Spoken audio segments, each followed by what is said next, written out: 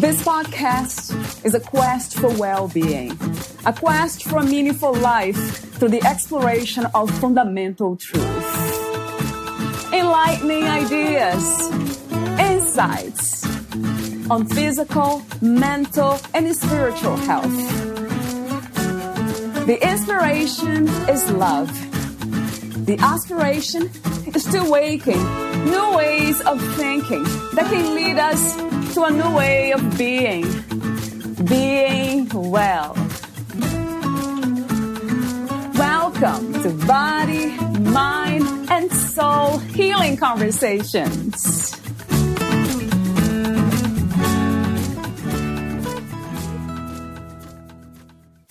Valeria interviews Richard Maddox, the author of The Whisper of a Saint, A Search for the Permanent Bliss of Enlightenment. Theo is a successful Silicon Valley executive, but one fateful day, a guru appears in a vision and calls him to the Himalayas. While most children played with toys, a certain boy saw visions of a white-robed holy man. The child grew from adolescence to manhood, but never forgot the image of his guru. When his teacher tells the 50-year-old pupil to leave the U.S. and find him on the other side of the world, the man jumps on a plane bound for India. But the American's journey of self-discovery has only just begun. In the mystical mountain passes of the Himalayas, he encounters wonders that are strange, beautiful, and inspiring. Can he find the ultimate spiritual truth of enlightenment in the modern world? The Whisper of a Saint is an awe-inspiring spiritual novel. If you like enlightenment quests, ancient Indian spiritual guidance, and vibrant portrayals of the Himalayan wilderness, then you'll love Richard Dietrich Maddox's empowering tale. Richard Dietrich Maddox grew up in the Midwest and graduated with honors from Princeton University. After graduation, he spent 5 years in Europe studying literature and preparing to teach meditation. He taught meditation full-time for 2 years before serving as the vice president of sales for 7 successful high-tech startup companies. In 2005, he retired from the business world to concentrate on writing. He is the author of other #1 Amazon best-selling Enlightenment novels, Remembering Eternity, Lucinda, and The Enlightenment of Joshua Inley, all of which have been highly acclaimed by readers. Meet Richard at richardmaddox.com. Here is the interview with Richard Maddox.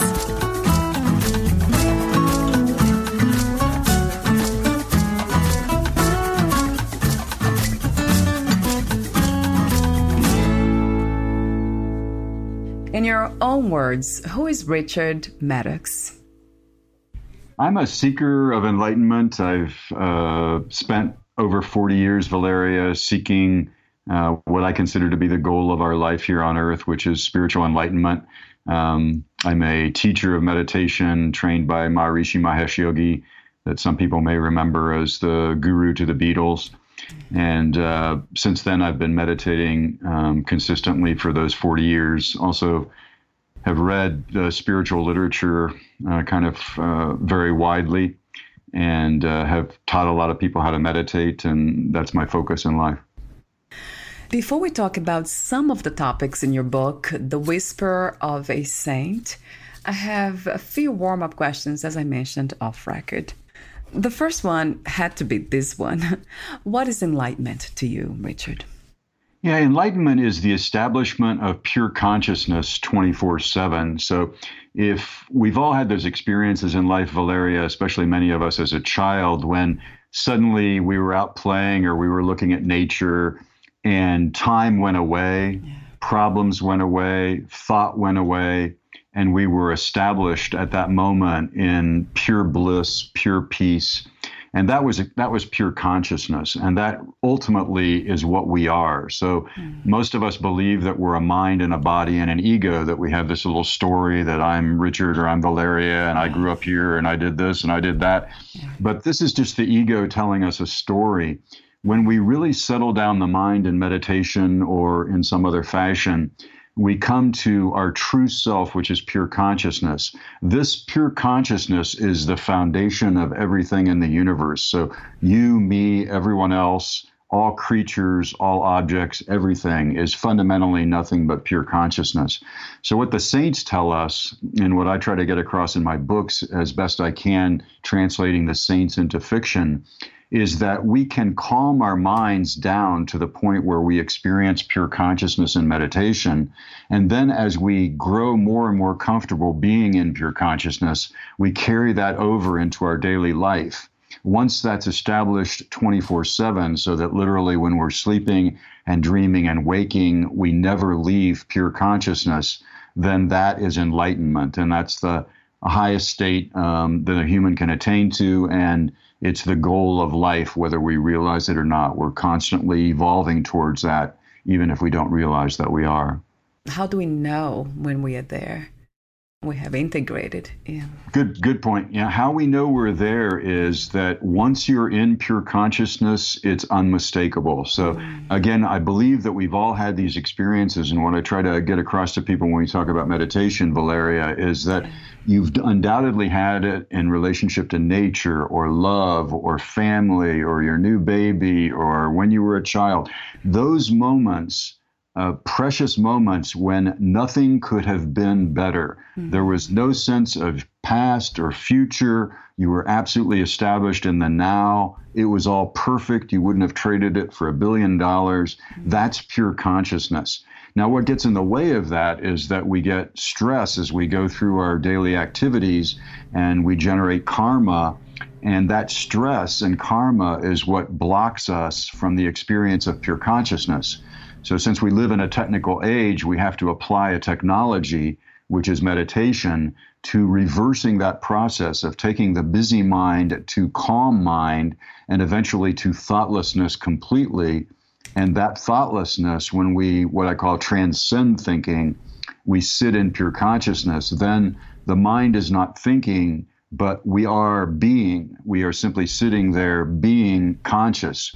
And that pure consciousness is so blissful, so perfect, so peaceful that you wish that you're not having a wish because you're not thinking, but had you had one at the time, you would have wished that it would never go away, right? So it's enlightenment and it's not something that's easily attained. I won't pretend that it is. I mean, it's a great accomplishment. It's the goal of life. So it's not something that we just pretend that we have it, or we can just make a mood that we're in it or something. A lot of people these days, I think, tend to act like it's something that's relatively simple to attain. No, if you want to be a great artist or you want to be a great scientist or whatever, you have to train yourself. And if you want to be a great soul, you want to be an enlightened being, you have to do the work. And the work is some way, and I think meditation is the optimal way, calming yourself down to the point where your mind stops thinking and you sit in pure consciousness. And the saints compare the process, Valeria, to dyeing a cloth. So I have this cloth, I dip it in the dye, I take it outside, I put it in the sun, and some of the color evaporates. The next day I dye it again. Some more color evaporates, but some stays. And as you keep dipping your awareness into pure consciousness, more and more of it is adhering to your awareness so that eventually it doesn't go away. Your color fast, if you will, in pure consciousness. So that is indisputable when you're there. And the way that the rest of us know that you're there is that you have an optimal effect on all of us. So anybody who's around an enlightened being will feel joyful, contented, calm. They will feel like they don't want to be anywhere else. And the saint, the enlightened being, just has this incredibly positive effect on her environment. So that's what we're all really here for. Yeah, it sounds very much like that, this combination of joy and inner peace. Once we are there, I'm wondering if we can stay there. How can we do that? Yeah, great question, Valeria. And it does seem hard because all we're used to is what we are. And what we are now is a product of all of this stress. So we're constantly thinking of the future and what should I be doing? And oh my gosh, yesterday I should have done this. So the mind is actively trying to keep us on the surface of our awareness all the time. And the ego is viciously trying to hold on to us and telling us you're Valeria and you're nothing else.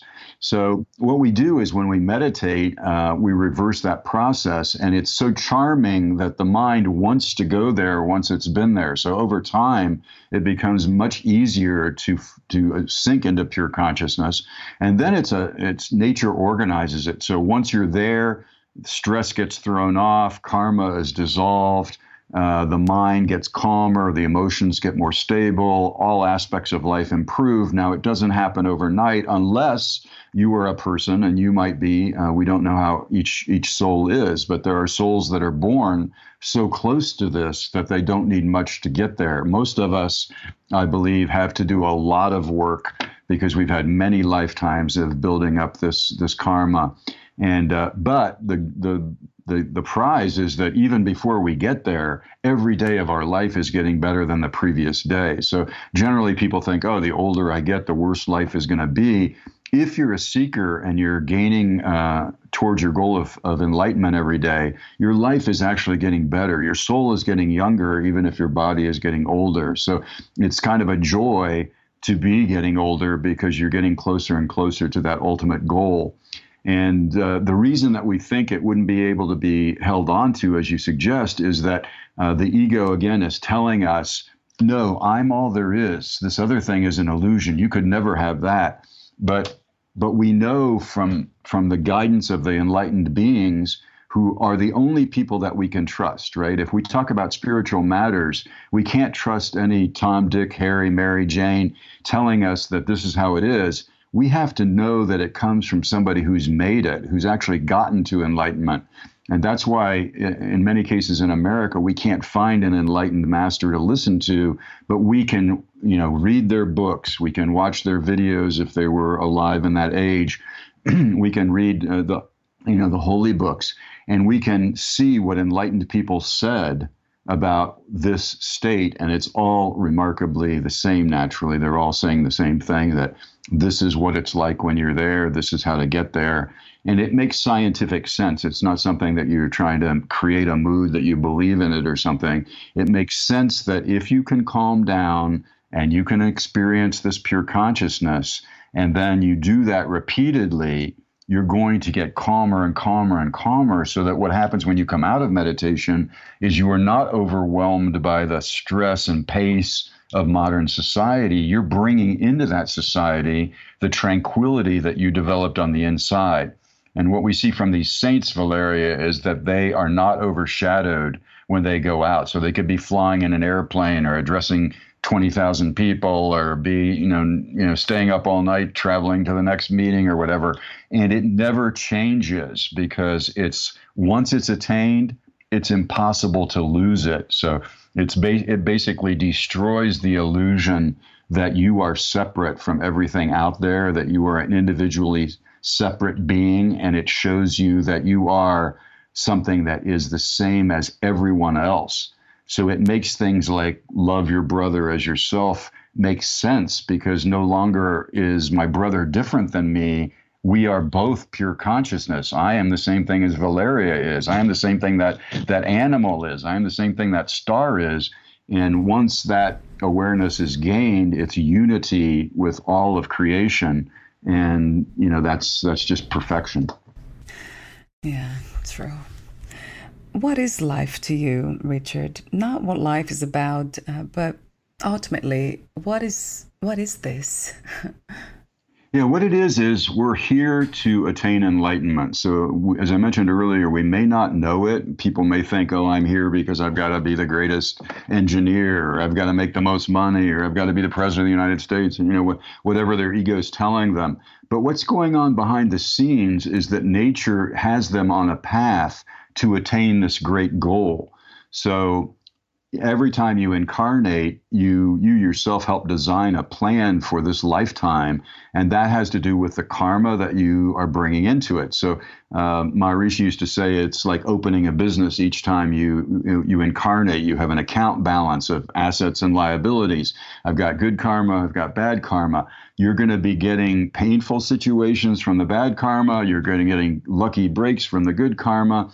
But the point is that you're going to be on a path to learning the lessons that you didn't learn the last time. So just as in school, you get graduated from first to second grade and so on, so in life, you learn the lessons that were cruder, and then the lessons that are subtler, and then the final lessons, and then you attain enlightenment. So what life is that pursuit of enlightenment. And what I try to encourage people, and the reason that I write my books, is I'm trying to say, spend your precious time in this human body going for the absolute greatest prize there is. It's not money. It's not, interpersonal romantic love. It's not ego. It's not status. It's none of that. You can be poor. You can be humble. You can be alone, whatever. But if you're completely at peace and in bliss, then you're far ahead of somebody who might be a billionaire but is popping all kinds of pills and drinking alcohol all the time. So life is about gaining enlightenment and getting it as soon as possible. So it behooves us to spend our time doing the things that can get us there more quickly. What is the opposite of life, in your opinion? There ultimately is nothing that is out there except pure consciousness. All the rest of it is an illusion. So when we look at the world, we're looking through senses, and to an enlightened person, the world that we see from ignorance, from spiritual ignorance, is as dreamy as the dreams that we all have at night. When we wake up, we say, oh, that was just a dream. That's what an enlightened person would say about our perception of the world, that, hey, there's a separate person, and I'm, this body, and, I'm separate. All that kind of stuff is so illusory to an enlightened being that it's just like a dream to them. So I would say there's nothing that's the opposite of life, because ultimately pure consciousness is the only reality. Everything that changes, according to the saints, is not really real with a capital R, because it changes and it goes away. So it's phenomenal. Even a star will disappear. Everything will disappear. But what never changes is this foundation of all of it. So even when the universe collapses in on itself and goes through some great cycle and then has to reemerge or whatever, the pure consciousness that's the basis of that recreation of the universe never changes. So it's the one real thing, and it has no opposite. It has no characteristics. Maharishi used to compare it to the quantum mechanical field in physics, where it's this vast, infinite, potential out of which everything can come, but you can't apply any adjectives to it. You can't say it's this or it's that, because it doesn't have characteristics. It's just there. And so long way of saying it, but I don't think that there's an opposite of life. One might be tempted to say, oh, it's people that are trying to act so negatively that they're working counterproductively to enlightenment. But that's actually part of the plan for them and for their environment as well. That Ramana Maharshi once said that suffering is actually the way to enlightenment, and people were scratching their heads. But if you think about it, that when you've suffered the most is often the times when you turn inward. So if everything's coming up roses for you, and you're making money, and you're famous, and you're this and you're that, the temptation is going to be to get very into your ego and think, oh, look how rich I am, and look how famous I am, and all that kind of stuff. The moment that, the lover dies, or the child dies, or you get cancer, whatever it is, the suffering starts. Then you turn inward and you start saying, why did it happen to me? And I'm going to look inside myself for peace. And it's nature's way of turning us inward to pursue pure consciousness. So I would say there's really no opposite of life. It's just all part of the plan towards evolution. At this time, what do you think is the world's greatest need? I think the greatest need is for people to begin to meditate, honestly, because it sounds simplistic, but the collective consciousness is nothing more than that. It's the collection of all of our consciousness. So when people say, oh, the world, what the masters tell us is think of yourself, right? If you became enlightened, one enlightened being is like a lighthouse for humanity. So when I look at Maharishi's life, I mean, millions of people began to meditate and change their lives forever as a result of one person attaining enlightenment and spreading that message to the world. So you become so powerful when you operate from what he called the home of all the laws of nature, pure consciousness, that anything can be created from that level. So if you work from that level, you're very powerful in affecting the collective consciousness. If they found out in studies of meditation that if just 1% of the people in an area begin to meditate, it has a collective effect on the whole that's dramatically out of proportion to that 1%. So it's like a seed particle, if you will, to bring orderliness to the whole. So I think if we all stopped trying to only be outside oriented and began to spend time inside, and then when we went out into the world, our activity would be much more effective, and we would be spreading much more peace and love than we would if we went out there stressed and tried to do it from the superficial level of the conscious mind. Yes, I agree. I'm wondering why so many of us choose not to be in silence and to meditate and to be quiet. Why do you think that is? Yeah, each of us brings into each incarnation, as I mentioned earlier, the karma of their previous existences. So some people are still at a relatively crude stage where they have lots of sensory desires and ego things and anger and this and that and the other thing, and telling them about meditating and being quiet might be the exact opposite of what they're ready to hear. So they will get there in their own time, and we can try to affect them lovingly as best we can. But nature always has the plan. So there may be people that will just never be ready for that message in any given lifetime. But yeah, it depends on the makeup that you bring in, that your soul has. Because when you leave the body, each time you carry with you in a subtle causal body all the karmic accounts that we referred to earlier, so that when you incarnate again, you can just open up those account books and you've got that same stuff to deal with. So there's no escaping this evolution. It's going to happen willy-nilly. But what it again behooves you to do is, as much as possible, start trying to do it effectively as quickly as possible. Do you believe in mind continuation, reincarnation, and lifetimes and all that? Yes. So if you think about it, and this used to really perplex me when I was a youngster, Valeria, I would think like, wow, a baby is born and dies 4 hours later. And the people at my church were telling me that's its one chance of human life, Right. Or if they weren't born in our religion, then they're not going to go to the good place. And I'm going, not I'm a Libra. That does not sound fair to me. So if you think about it, that would be ridiculous, that your one chance at human life might be torturous pain for 4 hours and then death. So yes, we absolutely continue on, and many people have had experiences of their other lives and so on. And if you think about it logically, it only makes sense. The whole universe is quite logical. Why would human life be the only illogical part of it? So if you think about school, you obviously keep going through those grades until you graduate. So it certainly makes sense for the soul, which is in a school called lifetimes, that it would have a chance to learn what it didn't learn the last time, and if it did something bad, to make up for it in the next case, and so on. And then the Indians in Vedanta, they have figured all this out meticulously. So that's what always impressed me about them, was that they didn't just give you something to believe in. They explained logically how, hey, when you die, your body dies. Here are these subtle organs that are not like the nose for smelling, but the subtle organ of smell and so forth. They conglomerate together and take with them the ingredients necessary to build a new human body.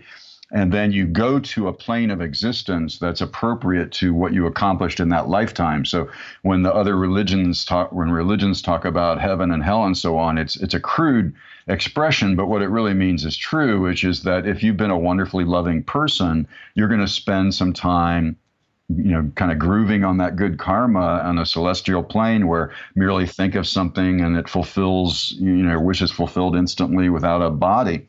And conversely, if you're Hitler or Stalin or somebody, then you're going to be reaping, the consequences of all that horror that you propagated on the world. So it's nothing mystical. It just makes logical sense that that would be the way it played out.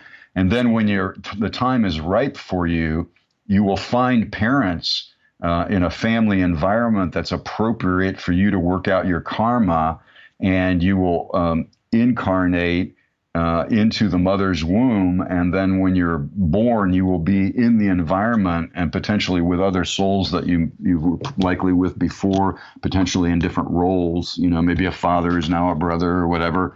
But you've met people in your life where you just feel instantly like, I know that person, right? I just met him, and I know, and we know what each other's going to say. We're on the same wavelength. That's not an illusion, right? That's something where the souls are really recognizing each other because they have been together before. So that's the point, is that we're not bodies. We're really souls, and we're not beyond souls. We're really just consciousness. So first recognize that you have a soul, and then recognize that that soul even is an illusion, that it's not some limited package of Valeria or Richard, but what it really is this infinite consciousness. And that is what takes a lot of development to realize. But once you do realize it, then you're completely free, because how can you be afraid if there's nothing in existence except what you are, right? There's no other to be afraid of, right? How can you worry, right? I mean, you are there, exactly in infinite peace and love and bliss. That's an interesting thing, that even without the body, we continue to dream. Yeah, and you're exactly right. And I would say those are the stages, Valeria, that you just pointed out. So I remember going through a point in my life where I was trying to decide, like all these rationalists around me were telling me, hey, you're just a computer, you're just a biochemical thing. And I did a lot of thinking about it, and I finally realized, no, I'm a soul. I just know it. So first you realize you're not just a body, then you realize you're not just a soul, and then you get enlightenment because you realize your infinite consciousness. But you've got to first realize that there's something that's greater than the body, because then that means that even if I don't accomplish it within my 80 or however many years I get on this earth this time, it's not over, right? The journey continues. So you're right that you will realize that you're not a soul, that's another figment. It's like a bigger figment than the ego, but it's still a figment.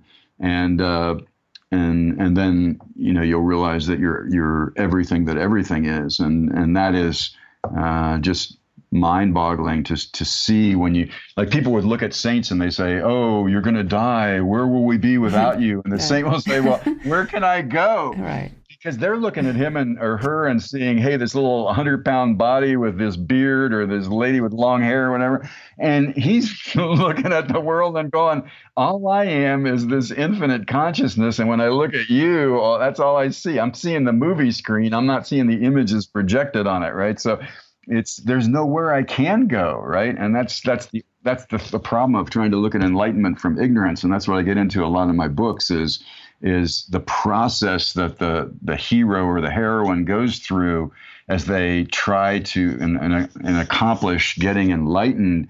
Those last steps, when that ego gets sucked out, and all of those thousands and thousands of lifetimes of attachments and beliefs and all that stuff gets jettisoned, and the freedom is there, but the ego is holding on so tightly because it's going to tell you that you're going to die, that if you let go of I'm Valeria, then you're just going to disappear in this, smoke in the ether, and you'll be gone. But that's an illusion, because what you'll be is everything, not nothing. So that's amazing that we are actually able to talk about these things, right?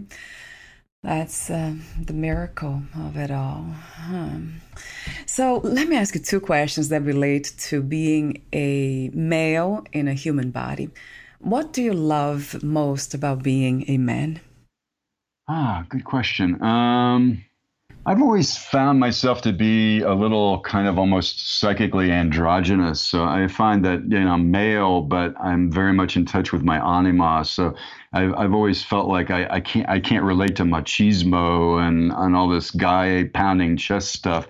So for me, it's more of just a a strength of knowing that I can handle, what comes at me, and I can take care of people and protect people. And maybe on a subtle level, that's kind of male stuff. But I've always felt like, and the people that are related to best, I saw it had that same kind of balanced energy where if we can't be sensitive and we can't be loving and we can't be empathetic and we can't be, feeling like, we can cry in the face of somebody's tragedy, then I think, pretending that we're male and that's better is only half the accomplishment. So I would say for me, it's being a balance of the two, where you're predominantly male in the sense of that strength and that rationality and all that kind of cliche stuff, but also balanced by the heart. So it's a mind-heart thing where, the heart has deeper wisdom than the mind. So I think men tend to think everything's rational and we can just deal with this on the level of the intellect.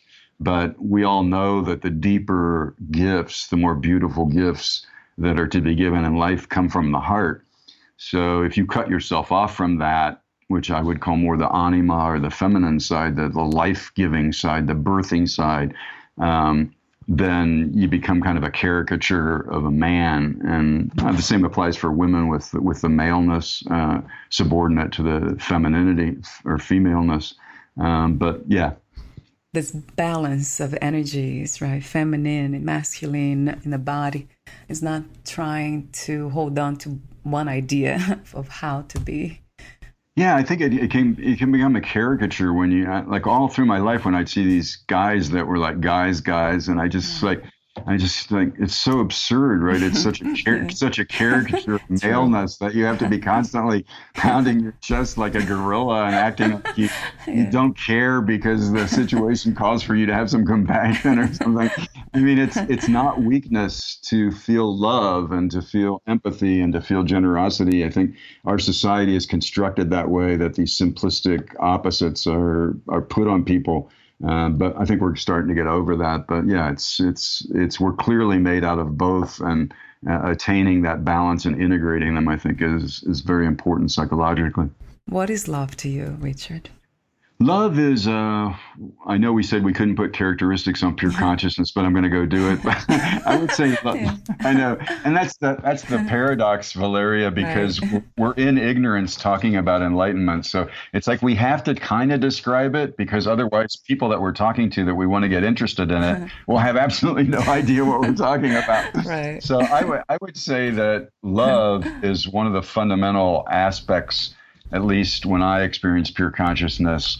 It's this deep love for everything. So you're blissful and you're peaceful and silent, but this thing opens up in you, which is just everything in the universe is to be loved, right? That's just this giant heart takes over for you, and you just feel that, like they used to say, God cares for the smallest sparrow or whatever falling out of the tree. Yeah. That's just the Bible's way of saying that experience of pure consciousness. So I would equate God with pure consciousness, because it's infinite, eternal, all-knowing, like that. It opens you up to complete love for everything in existence. So nothing is more important than anything else. Nobody is more precious than anybody else. They're all precious. So I think love is fundamental. It's not what most people think of as it's personal love and it's possessive love. It's romantic love, where you want something from somebody, or you're counting on something from them, or they're counting on you. It's not that kind of ego love. It's a generic love, which is just what you're living. It's just what you're being, right? That when you see something, someone, some animal, some object, whatever it is, it just draws the love out of you, because that's, again, fundamental to pure consciousness. So I think love is right there with bliss and peace in pure consciousness, that if we had to put some adjectives on it or some nouns on it, that those would be ones that come to mind, because when you see an enlightened being, you feel that love. And you feel that serenity, that peace, you feel that joy, that bliss. I mean, that's what they're projecting, because that's what they're living. And you cannot feel unloved in the presence of an enlightened being because that's what they have become. So I think it's very fundamental to pure consciousness. How did you become a writer? When I was getting out of college, I realized I wanted to write Valeria. And then what I did was I also realized that, hey, I don't have the skills and the evolution to do it the way I want to do it. So I need two things. I want to write about, spiritual stuff, and I'm not evolved enough. And then I want to write really well, and I don't know enough about writing. So what I did was I kind of set up this program for myself where I spent years studying different fields, color theory and fashion and, astronomy. And, I wanted to have the words and the ideas necessary to present anything that I wanted to talk about. So I spent time on the practical side and the English side, the usage and all the grammar and, all the just writing a lot, reading a tremendous amount of the best literature in the world. And then on the spiritual side, I just kept meditating and teaching meditation and trying to evolve as much as I could. And then I kind of made a deal with myself, which was the things I want to write, I know are never going to make me a lot of money. I'm not going to write some bestseller thing. I'm going to write stuff that very few people will probably want to read. So I'm going to go out in the world, work out my karma about business and money, which I was very turned off by. Like, to me, money was ugly and disgusting, and people who just bartered and did all this stuff to get money was kind of dirty hands. It kind of really turned me off.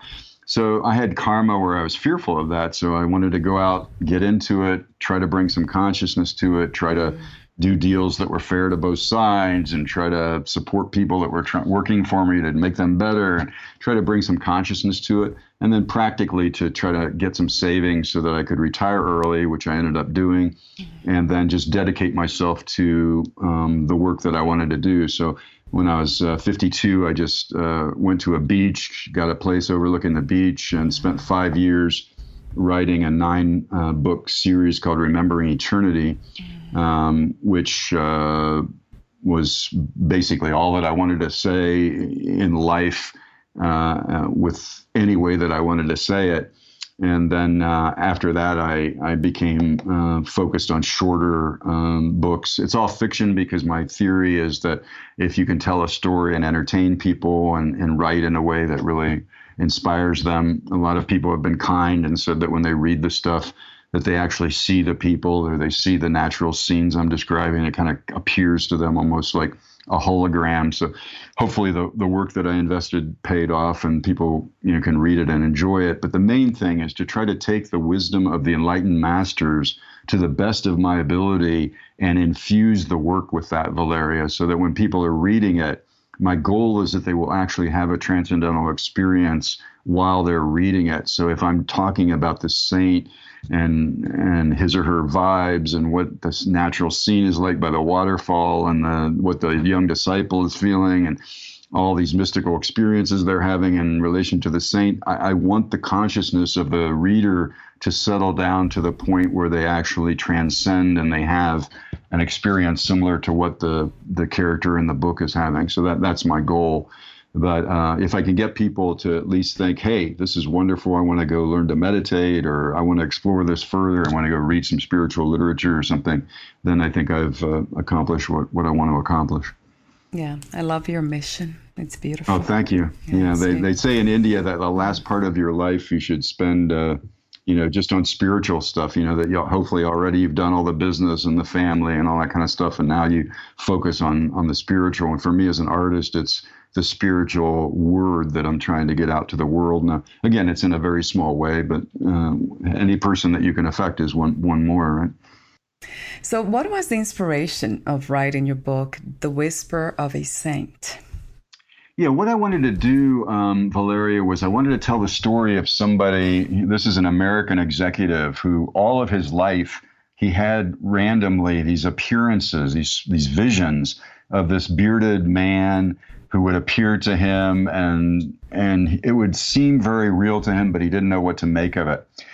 Finally, he gets to this critical point in his life where he's, sick of business and is thinking about spiritual stuff. And the saint appears to him and invites him to come to India and meet with him.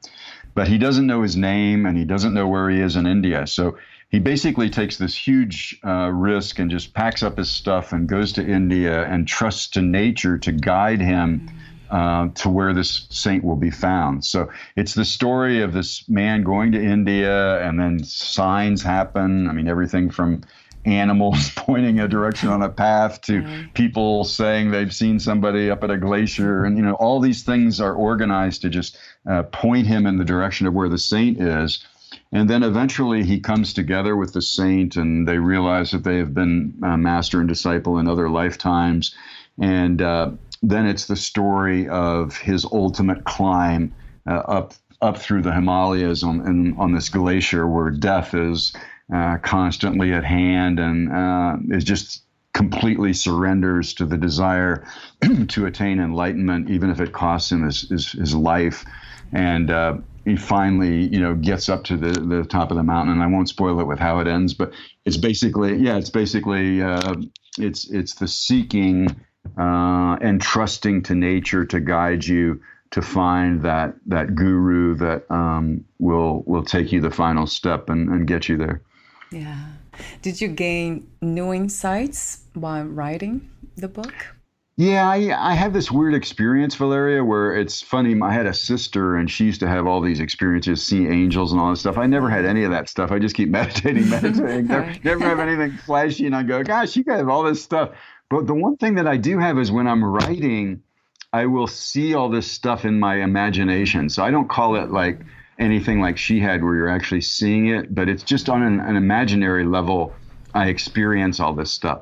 And so for me, it was when I was going through what the saint was talking to this disciple, how they were trying to get those last things out of him and get him beyond these final things and these tests that he was being given by nature, and to trust and to have faith and all this kind of stuff. I think that just the exploration of it through my imagination was probably helping me work out some of that stuff on my own. I don't think about that a lot. I just kind of trust. I love the trust component. Yeah. Yeah, you have to, because if we didn't, I was thinking about that today, Valeria. It's like if we were going, on a great journey through this unknown territory, we would get a guide and say, hey, help me get there safely and efficiently. And the same thing with spiritual stuff. I mean, if we don't know the landscape, the only people that we can trust to guide us are not somebody who's just popular on YouTube or has this book out that's, a bestseller. We have to go to the masters, the enlightened beings, and say, you have made it. What do you tell me? And they will tell you remarkably the same thing, whether they come from the same tradition or not. Like Maharishi used to talk about, Jesus and Buddha and all these people. It doesn't make any difference what background, what language they use. They're all getting to the same idea that it's like Jesus said, the kingdom of heaven is within. Go inside, let the mind stop. Once it stops, then you'll be there. You won't be thinking anymore. You'll be in pure consciousness. So there's different ways of climbing that mountain and getting there.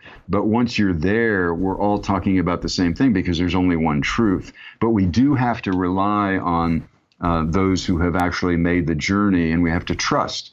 We have to trust that nature is going to guide us, right, and that the wisdom of the masters is going to, correctly advise us, and then trust your intuition, because there will be people that come into your life that you just know they're there for a purpose to help you, get onto the path or stay on the path. And then there's others that you just know, this person is not right for me. This is not evolutionary. And as much as I'm tempted to be, I can't afford to be with them. Right. You mentioned imagination earlier, and now came to mind this question about being in the present moment and imagining. How is imagining different from thinking?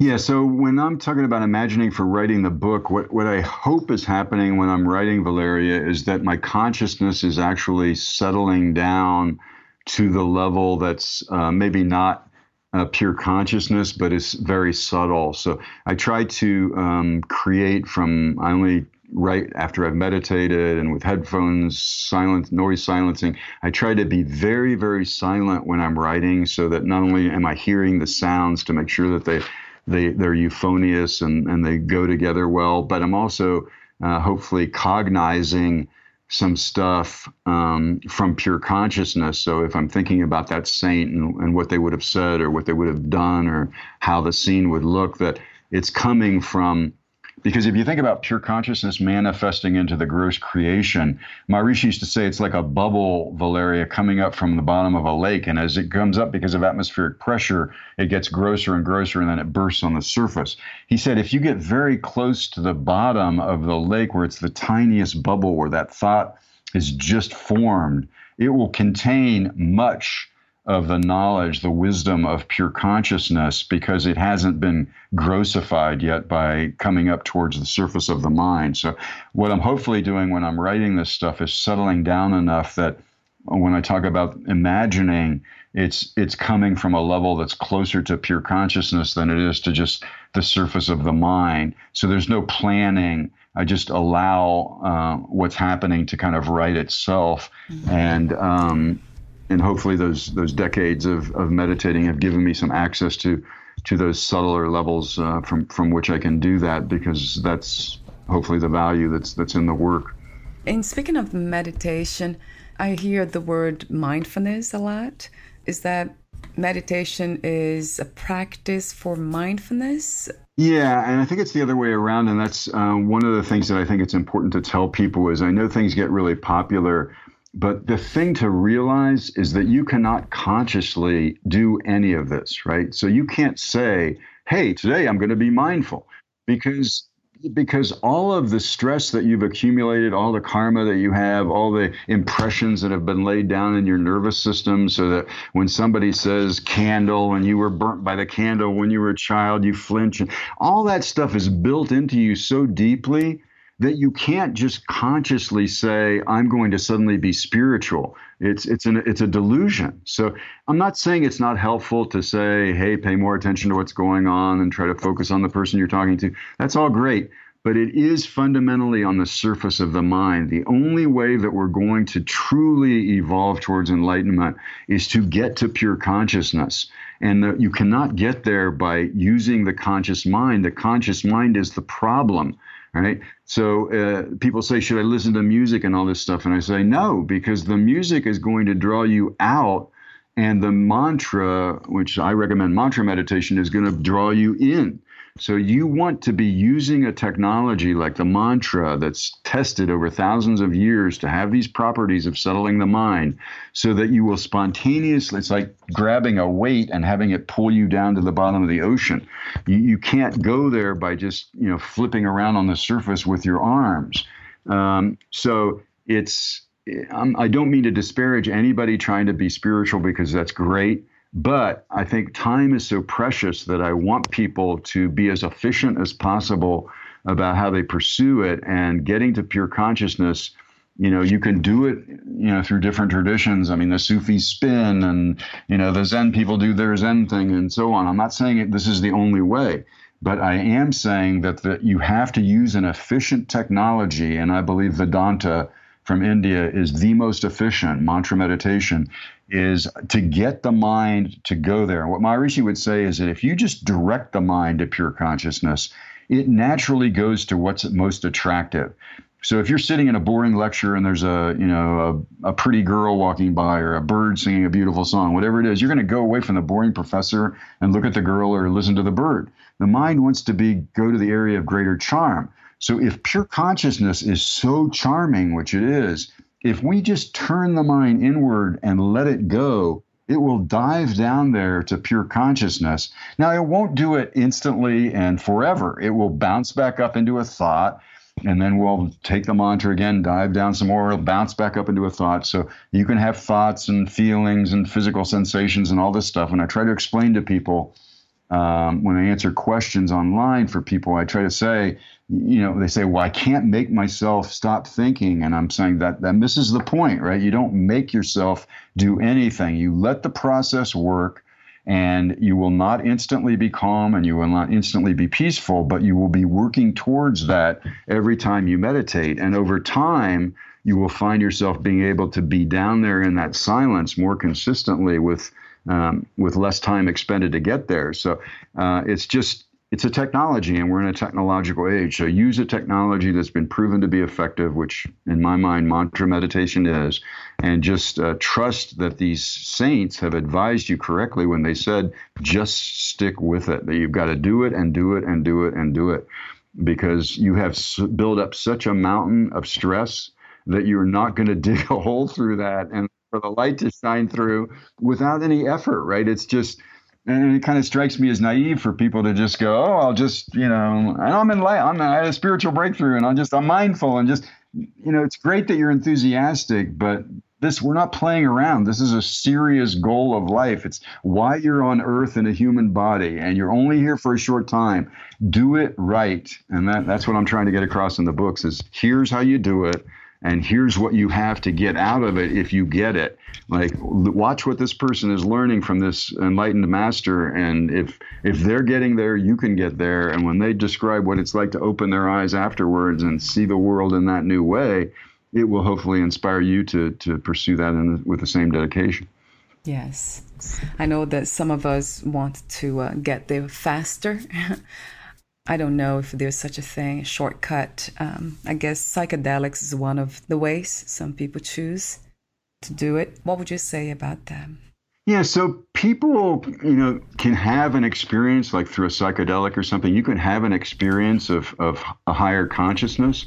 But the point is that you've done it artificially and you can't replicate it unless you want to become a drug addict. Right. And it's not natural. You're doing it artificially. So I'm not saying that in early stages people, have become inspired to seek a spiritual life because of something they experienced under a psychedelic. So I'm not saying that in each individual's life plan, there's not some people who will use that for inspiration. But what I'm saying is that if it's not able to be done, and you need something outside of yourself to do it, right? You need to have a pill or a mushroom or something, right? Meditation, you do not need anything. They could put you in a jail, right, in solitary confinement, and you could be in absolute bliss because you need nothing. Right. You don't need them. You don't need their pill. You don't need their medicine. You don't need their book. You don't need anything. You just sit there and close your eyes and you're in heaven, right? So it's ultimate freedom. So, yeah, there are ways to induce a high, happy experience or a flash of pure consciousness or whatever. But the only use of that is to tell you that's possible. Once you've learned that that's possible, then dedicate yourself to doing it naturally. Right. So say, fine, I had this psychedelic experience and I was one with the world. Now I'm, feeling pretty weird the next day as my body tries to recover from it. But what I'm taking from that was that is possible. I experienced it. Now, how can I do that without relying on something artificial that changed my biochemistry through a chemical interaction? How can I do that, naturally through a spiritual technique?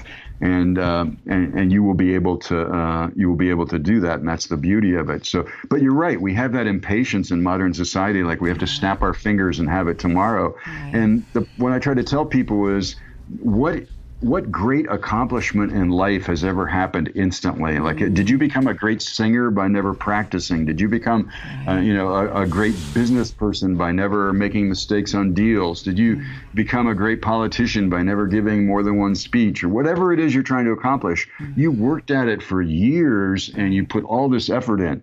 Now think of enlightenment as like a million times more important goal than being a famous singer or a millionaire. Why would you not be required to put the same level or more of effort and dedication into that great goal if you're going to achieve something that's so superior to these earthly accomplishments? And it's not even hard. It's effortless. I mean, if you meditate and you're doing it properly, it's effortless. You just sit there and let the process work. So it's not like you have to go out and do all these push-ups and hurt and get all this pain. You're doing something that's effortless and blissful. But you have to do it. And that's the thing, is we've got this society where everybody says, I don't have 5 minutes. And what Maharishi used to say was, if you don't prepare yourself for your activity, think of it like sleeping. Oh, I could stay up at another 8 hours and think how much I could do. You know how you're going to feel next day? 1/3 as productive as you would have been had you slept, right? So there's no cheating rest. You have to rest. And meditation is deep rest with awareness. So it's better than sleep because it's getting deep, deep rest for the body and soul to heal, but it's also maintaining pure awareness while it's doing that. So there's no gain to say, I'm just going to not take any time to prepare myself for activity by meditating. Look, I'm just going to go work. When you know darn well, when you get burnt out, you're completely useless. You can't accomplish anything. Right. You can't even think, right? So rest in activity, meditate, then go act in the world. Yeah, you're right. It's the ultimate freedom. If we can access something that we already have, it's already here. Hey, the ultimate freedom. Like I always think about that, Valeria, that they literally could throw you in a jail. And now if they start beating on you and you're not enlightened yet, you're gonna notice. But if they just put you in isolation and you're a good meditator, you're going to have a pretty wonderful time, right? Because it doesn't matter where you are. You can be I'm in a tiny apartment. I used to have a gigantic house, right? I'm happier in the tiny apartment, right? Because it's not out there. It's in here. It's like your happiness is not what you surround yourself with objects and cars and money and pretty things. It's all like, how do you feel every day when you get up and you do your thing and you talk to people and you don't talk to people, whatever it is, do you have it on the inside? Do you have that stable bliss, or are you all worried and anxious and all that? So it's freeing yourself from the dependence on what our society tries to tell you have to be successful and happy. And that's a great freedom because you can never control the externalities. I mean, your lover can leave you, your bank account can get wiped out in an economic crash, your health could disappear tomorrow. All these things can be taken from you in the snap of a finger. But what can't be taken from you is your inner peace, and that will always be with you. I have a few final questions for you, but before that, would you like to add anything or read a passage in your book? I would just like to say that I encourage everybody to meditate, that that's the most important thing that we could possibly do. Yeah. Okay, so here's one. For he now constantly lived in a realm few people can even imagine, that of all possibilities. Nothing could ever possibly go wrong in this world of his. Everything that happened for a purpose, and a life-enriching purpose at that. Each test that he was put through was a necessary one. Every obstacle that he had to overcome was an inevitable one. The journey from spiritual ignorance to enlightenment could not possibly be an easy one. Otherwise, most of humanity would be enjoying the bliss of realization rather than suffering through the misery of ignorance. Living every moment as it were, as it indeed it truly was, forever.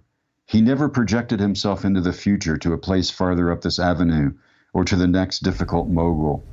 Each step he took in a changeless eternity, and nothing could pull him out of that residence in pure consciousness. Well, wonderful writer too. Beautiful message. If you knew you would die soon, would you make any change in your life or do anything differently? Nothing different. I would definitely try to talk to my children, give them, my last remaining advice, and obviously enjoy being around them. But no, I'm very, very content with what I'm doing, and I'm doing my best. And I feel like, as I said earlier, at this stage of my life, if we've gained anything, and my wisdom is not my wisdom, it's the wisdom of the masters that I'm just passing on secondhand. So I give all credit to the masters. But if we can do anything in that last portion of our life to pass on whatever great wisdom we've had the fortune to be given by others, it behooves us to do that, because giving is all important in life. It's not about taking, it's all about giving. Yes, yeah. And my last question is, what are 3 things about life you know for sure as of now?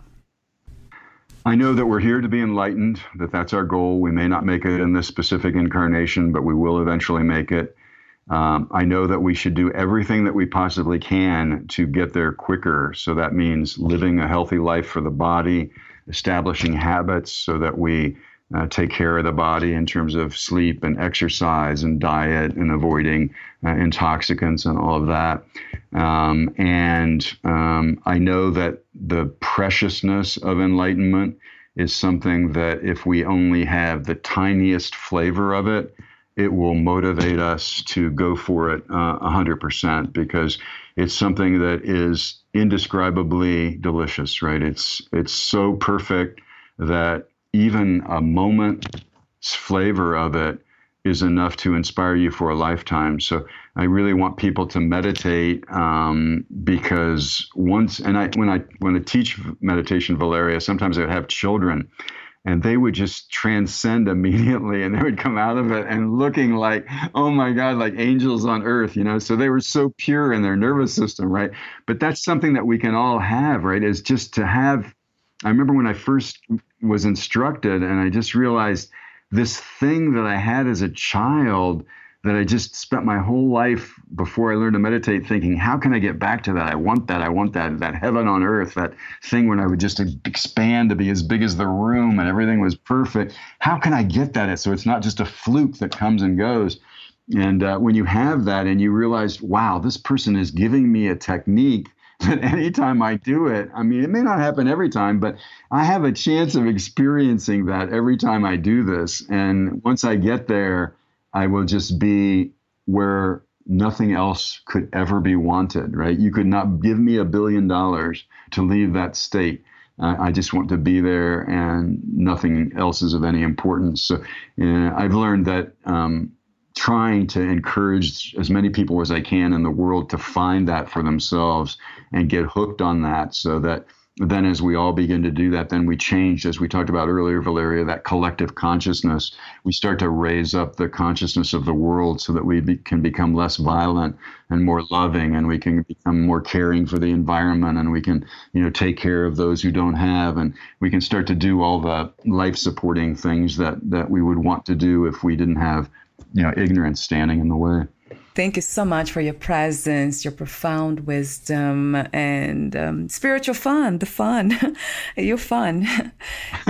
Thank you for having me, Valeria. I really appreciate it. You're doing great work there by getting these spiritual messages out to people. Yes, and thank you, Richard. And I have one more technical question. Where can we find more information about you, your books, products, services, and future projects? Sure. So you can find my books on Amazon. They include The Whisper of a Saint that Valeria referred to earlier, Remembering Eternity. I have one called Lucinda, which is the story of a woman, kind of a Siddhartha story, where it's the evolution of a woman to enlightenment, which is dedicated to women. It's a little hard to search for that one on Amazon if you just put in Lucinda, but if you put in Lucinda and then maybe my last name, Maddox, Maddox, you can find that. I also have a website, richardmaddox.com, and